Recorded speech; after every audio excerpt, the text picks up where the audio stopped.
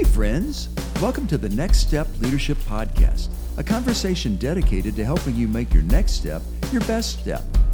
I'm Tracy Reynolds, and my partner in crime for the Next Step journey is Chris Maxwell. Together we hope to inspire, assist, and create the confidence you need to take your next step in your personal growth, your vocation, your spiritual life, or maybe your calling. Thanks for joining us. Well, come on, let's dive into this week's episode of Next Step Leadership. Welcome to Next Step Leadership. I'm Chris Maxwell, and I'm honored to be the campus pastor and director of spiritual life at Emmanuel College. And Tracy, these last two episodes have been, there have been so many parts to these because we lived through what Dr. White has been telling. And he's telling us the story, and it's like, as he's talking, I'm feeling it. My emotions are here, and then I'm remembering, I remember when you told us this, and we did not know if we would make it. But what a great testimony and a fitting story for this season of leadership, because we have pastors not knowing if they'll be able to keep churches open, and if they do, what will church structure be like? How will we manage? How can we lead now? Well, we're talking about next step leadership. So thinking about next steps, Tracy, I think what we're going to hear today from Dr. White about Emmanuel and about God's work in this story is just what we need so that he can take us from the problem to a new season of hope and joy and opportunities. Well, we've talked about how transformational leadership first has to be modeled. We have to lead first and lead by example. Then we talked about how we had to build trust and be honest and through relationships, share candidly where we are, and then had to think outside the box. I'm dying to hear now what did God do, and because I know this has a great ending. So it does. Go run. It's a miraculous ending. We continued dealing with the issues. Last podcast, we talked about the letter of credit issue. But really, that was just a minor problem. We had a problem with our creditor. Our creditor's looking at us like, okay, wait, you're violating some of the principles of accreditation, one of which is firm financial footing. You don't have it. So therefore, we're going to put you on warning, and that's never a good place to be when you get on warning. We were in the middle of joining the NCAA, the National College Athletic Association, and that process got all tangled up in this because one of their principles is that you've got to have firm financial footing. So, they were about to abort on our membership. So there were all these issues, but the real problem was that we owed more money than we could pay. And there was no possible way we were going to be able to raise that kind of money. I mean, we're talking $25 million. By the time we got to this point, 3 years into the crisis, the interest had accumulated on all that debt, and we were up to about over $30 million. I forget now the exact amount. So it wasn't getting any better; it was getting worse every day as the interest was piled on, and we're not making payments, and we're in default. And we get this thing called a forbearance, which means all your creditors back off and give you a chance, and they agree. You don't have to make a payment, principal, interest, or anything. And we're giving you time, but we're going to work with you and try to work out of this problem. And our creditors were wonderful. I have to say this about them. They understood the situation we were in. They understood that we were faith-based, and they were wanting a miracle as much as we were. So it was a great partnership. It wasn't this animosity that you hear about. And I think part of that was because we were totally upfront and honest with them. Mm-hmm. We told them everything, and we did everything they asked us to do. They asked for a report. They asked for different information. So we were always doing that. Well, the way we solved the letter of credit problem, as we talked about in the last podcast, is we asked people to loan us money and get into creating a way to come up with the $1.6 million. Well, we thought of that idea again when we thought about how do we really solve the problem. So the thought was, can we get this time more people, or perhaps people, the heavy hitters, people who have deep pockets, would they be willing to loan us the money to buy out the debt? And so we would buy out the debt, not at face value, but at a lower value to whatever the creditors agreed. Yeah. But now we're talking about a lot more money. So now we're not 1.6 million. We're talking 9, 10, 11 million dollars. We got to try to find a way to get people who will step in and do that.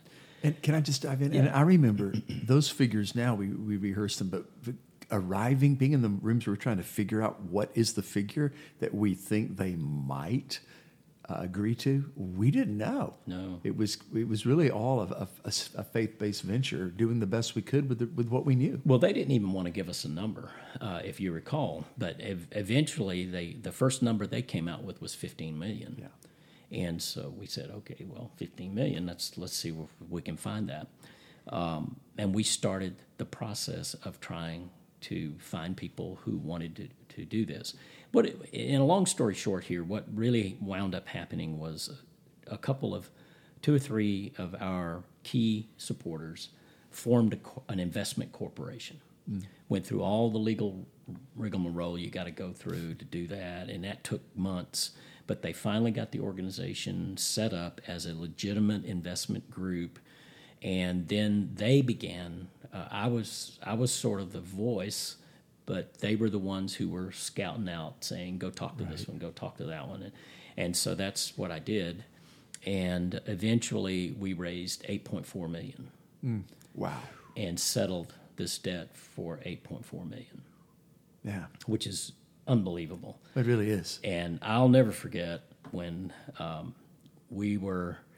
all the things had been done, all the papers had been signed, everything was out there, and we were waiting on notification that our creditors had accepted this. And I'm sitting at my desk, literally staring at the computer screen at the email. I'm just sitting there. They told me it was coming this afternoon, and I'm not doing anything. I'm going to see this as soon as it comes. And again, I'll never forget it. On April 19, 2018, at 2:22 p.m. in the afternoon, that email hit my screen, and it said, "Attached is the document that basically releases you from all this debt." And I opened that document, and that document says, in all the legalese that you can expect such a document to have, but basically it said, "We release you. In no way, shape, or form do you ever have to pay any of this back. We accept your payment of $8.4 million, and you are hereby totally absolved of this debt." That was a miracle moment. Miracle, yes. Absolutely. Yeah. And talk about a celebration. We had a celebration, didn't we? We did. And one of the things that we did, and by the way, that's another principle of transformational leadership, is inspiration, inspirational moments, celebrating inspirational moments, being inspiring as a leader, trying to inspire the people. And so that was easy, right? I didn't have to work at that one. Yeah, we liked that We called celebration. everybody together. We had everybody there, and I read that document in its entirety to everybody, and We a cheer. rejoiced. A cheer went up as we rejoiced. And then what we did to follow up on that is on our quad right now, on the quadrangle of the college, we built a stone memorial, stone garden, meditative space. It has different names. I don't know that we'll ever settle on what it's really going to be called. Some people call it the Miracle Monument. Some people call it the Prayer Garden. It's whatever I guess you want it to be. But there's a little plaque there right beside that stone garden that says, when the children of Israel crossed into Israel, into the Promised Land, God ordered them to bring stones out, 12 stones, one for each tribe, and they built a stone monument on the shores, on the Promised Land side of the river. And they said, when your children ask, what do these stones mean? You're to tell them that the Lord your God brought you across the Jordan River into the Promised Land. And so we paraphrased that section out of Joshua, put it on that little plaque, and stuck it right there so that when people come on our quad and say, what do those stones mean? that they will remember. We will tell them that on April 19 in 2018, God worked a miracle and freed this college from debilitating debt. What a miracle that is. What a miracle. I walked by the other day. I was just out there praying. You know, I like to walk through the quad and pray. And I started crying as I walked past that. Yeah. It was just one of those moments. And in the song that was kind of playing in my mind was that old song, "Look what the Lord has done." Yeah. Look what the Lord has done. So we need to continue looking back at what God has brought us through, and not just looking ahead to what we hope to do or looking straight forward to what we're facing now and how we're going to endure it. We have to look back and remember, like the Old Testament tradition of naming a place because the Lord has done something here. Yeah. This is the land the Lord has brought His provision. Absolutely. And you know, a part of transformational leadership, and we've been talking a lot about that in these podcasts, is what I call casting a vision. Leaders, we know that. We probably, when we think about leadership, we think the ability to cast a vision or to lead people into the future, into a vision, is probably the thing that comes to our mind first. Mm-hmm. And what we've been trying to, of course, our first vision was, can we survive? Yeah. You know, let's just try to get out of this mess. And so then once we got out of it, then we were, for the first time, really able to think toward the future and begin to think about what's the vision of the future. So God has saved us. What has He saved us for? Yeah. You know? And I think there's a lot in our future, a lot down the road that's going to be exciting, and I think there will be generations to come who are going to do things that none of us ever dreamed would be possible for Emmanuel College to do. Tell us what some of those possibilities are. I mean, what is the future of Emmanuel College looking like? Well, the next big thing for us is a graduate school. We've been a college for over 100 years, and during most of that time, we've just been a liberal arts college, first a 2-year college and then a 4-year college. But we've never seriously entertained a graduate school. And I felt right off the bat, I mean, just as soon as we got out of the crisis and I began thinking about the vision, you can go back and look at my original notes. I had a note that graduate school is right near the top, because I think that's where we can take our game to the next level. Okay, so we've been educating people for 100 years, and in the next 100, we're going to educate them even further. We're going to advance that. And I think eventually we'll get to a graduate school with a doctoral program and all of that. But right now, you got to take it in steps, right? So the next step is to move us from a baccalaureate degree granting institution to a master's degree granting institution. So our plan is, we're working on a prospectus right now. We plan to start at least 4 master's degrees, hopefully by the fall of 22, if we can get all the approvals and everything worked out. We'll have a master's in Christian ministry. We'll have a master's of divinity. We'll have a master's in elementary education, and we'll have a master's in exercise science. And by the way, that one really thrills me, because there's this position that all colleges and universities have to have as a strength and fitness coach. Many high schools are required to have strength and fitness coaches. All your gyms out there, your public gyms, they have strength and fitness coaches on their staffs. Well, this master's in exercise science is going to be created in such a way that it would basically prepare a person to pass the licensure exam to be a strength and fitness coach and trainer. So that's going to be fantastic. I think it's an incredible program. Now, most of these programs are going to be online. Well, they're all going to be online, but some of them will have a residential component where you have to come to campus for periodically on weekends or in the summer or whatever it might be. But the idea is to have basically online graduate programs. And these first 4 master's degrees are 4 of probably a set of 8 or 9 that we have on our radar. And if we can get those established strongly, a couple of 3 years of experience, the next level then is to go to doctoral granting, and which requires a whole nother process and prospectus and all of that kind of stuff with our accreditor to get that done. So that's the big plan. That's the next big thing. That's exciting. Yeah, it is. it's been fun to be a part of the Christian ministry side of that, and there's a ton of excitement around that.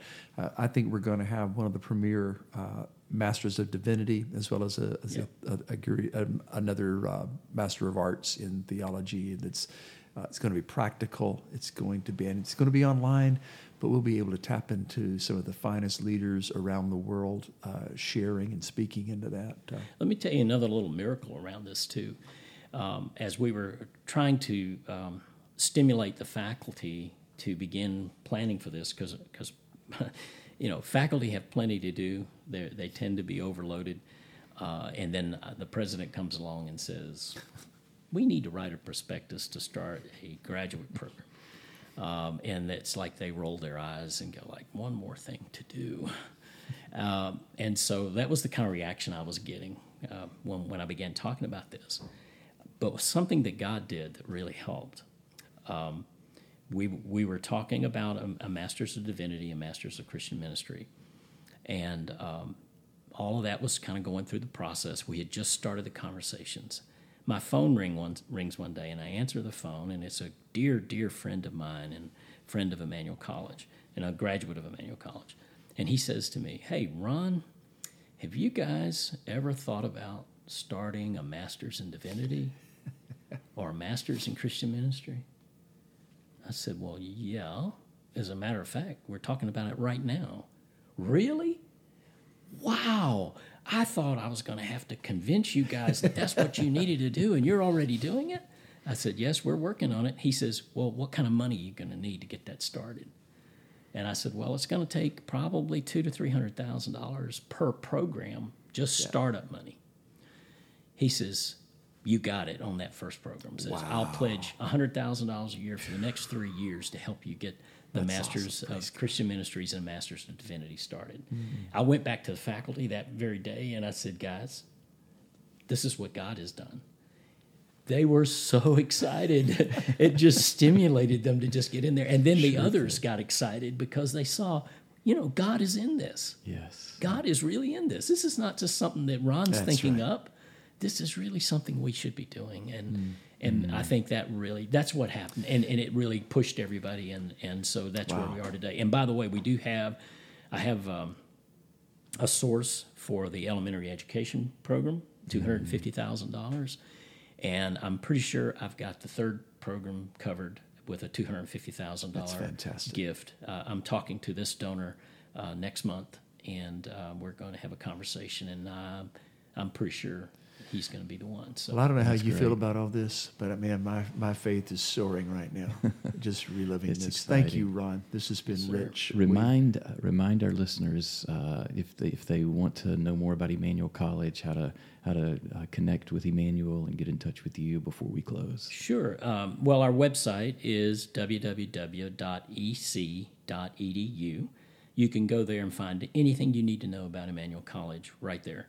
You can click on admissions if you're interested in admissions, and there's forms you can fill out to get information sent to you. If you're interested in giving to Emmanuel, you can click on the advancement button, and it will take you to a place where you can do online giving, or where you can ask questions about giving. If you want to establish a scholarship, there's information there how you can do that. If you're interested in our academic programs, click on academics. It'll tell you about that. If you just want to know more about Emmanuel, click on about Emmanuel, and it'll tell you about that. That's great. And I need to make one more plug, though, for our Leading Edge Conference. We started, before the pandemic, we started the Leading Edge Conference. Our first inaugural meeting was in 2020. It was great. We had such powerful leaders. Leonard Sweet was one of our keynotes, and what a powerful speaker he was, and what a great thing we did there. The pandemic canceled our 2021 version of Leading Edge, but we're going to have it in 2022. So February 21, 22 of 2022, it's a lot of twos, Well said. is going to be fantastic. We have Todd Bolzinger, the author of Canoeing the Mountains and Tempered Resilience, one of the premier leadership speakers on the circuit today, and he really has a new paradigm of leadership for the church. It is fantastic. He will be our keynote. He'll actually speak 3 times. Manny Arango, powerful, nationally known youth speaker, will be with us for 2 sessions. And then Kevin Myers, lead pastor of 12 Stone Church in Atlanta, will be our closing keynote on the night of the 22nd. It's going to be a fantastic day and a half. It starts on Monday night and ends on Tuesday night with a full day on Tuesday. That's great. Can't wait. Ron, thank you so much for this time together. Tracy, this has been great, hasn't it? Oh, my goodness. Thanks, Ron. We love you, buddy. You're welcome, guys. It's been a pleasure. Yeah, and stories like this just encourage us to find ways, whatever we're going through, to pray through and to just be willing to do what we can, but believe that God is going to provide and guide so that we can make our next step our best step. Our mantra is still pray first, pray through, and pray together. Let's do that. Thanks for joining us on Next Step Leadership, the weekly conversation dedicated to your personal growth and leadership development. Chris and I are so glad you dropped in. You can find us on all your favorite podcast providers. Hey, do us a favor and hit subscribe. And if you really want to help us, give us a rating. We so appreciate your support. Chris Maxwell is the author of 10 books, including Pause with Jesus, Underwater, A Slow and Sudden God, and his latest book of poetry, Embracing Now. You can find links to all of his work and our social media information at our website, nextstepleadership.buzzsprout.com.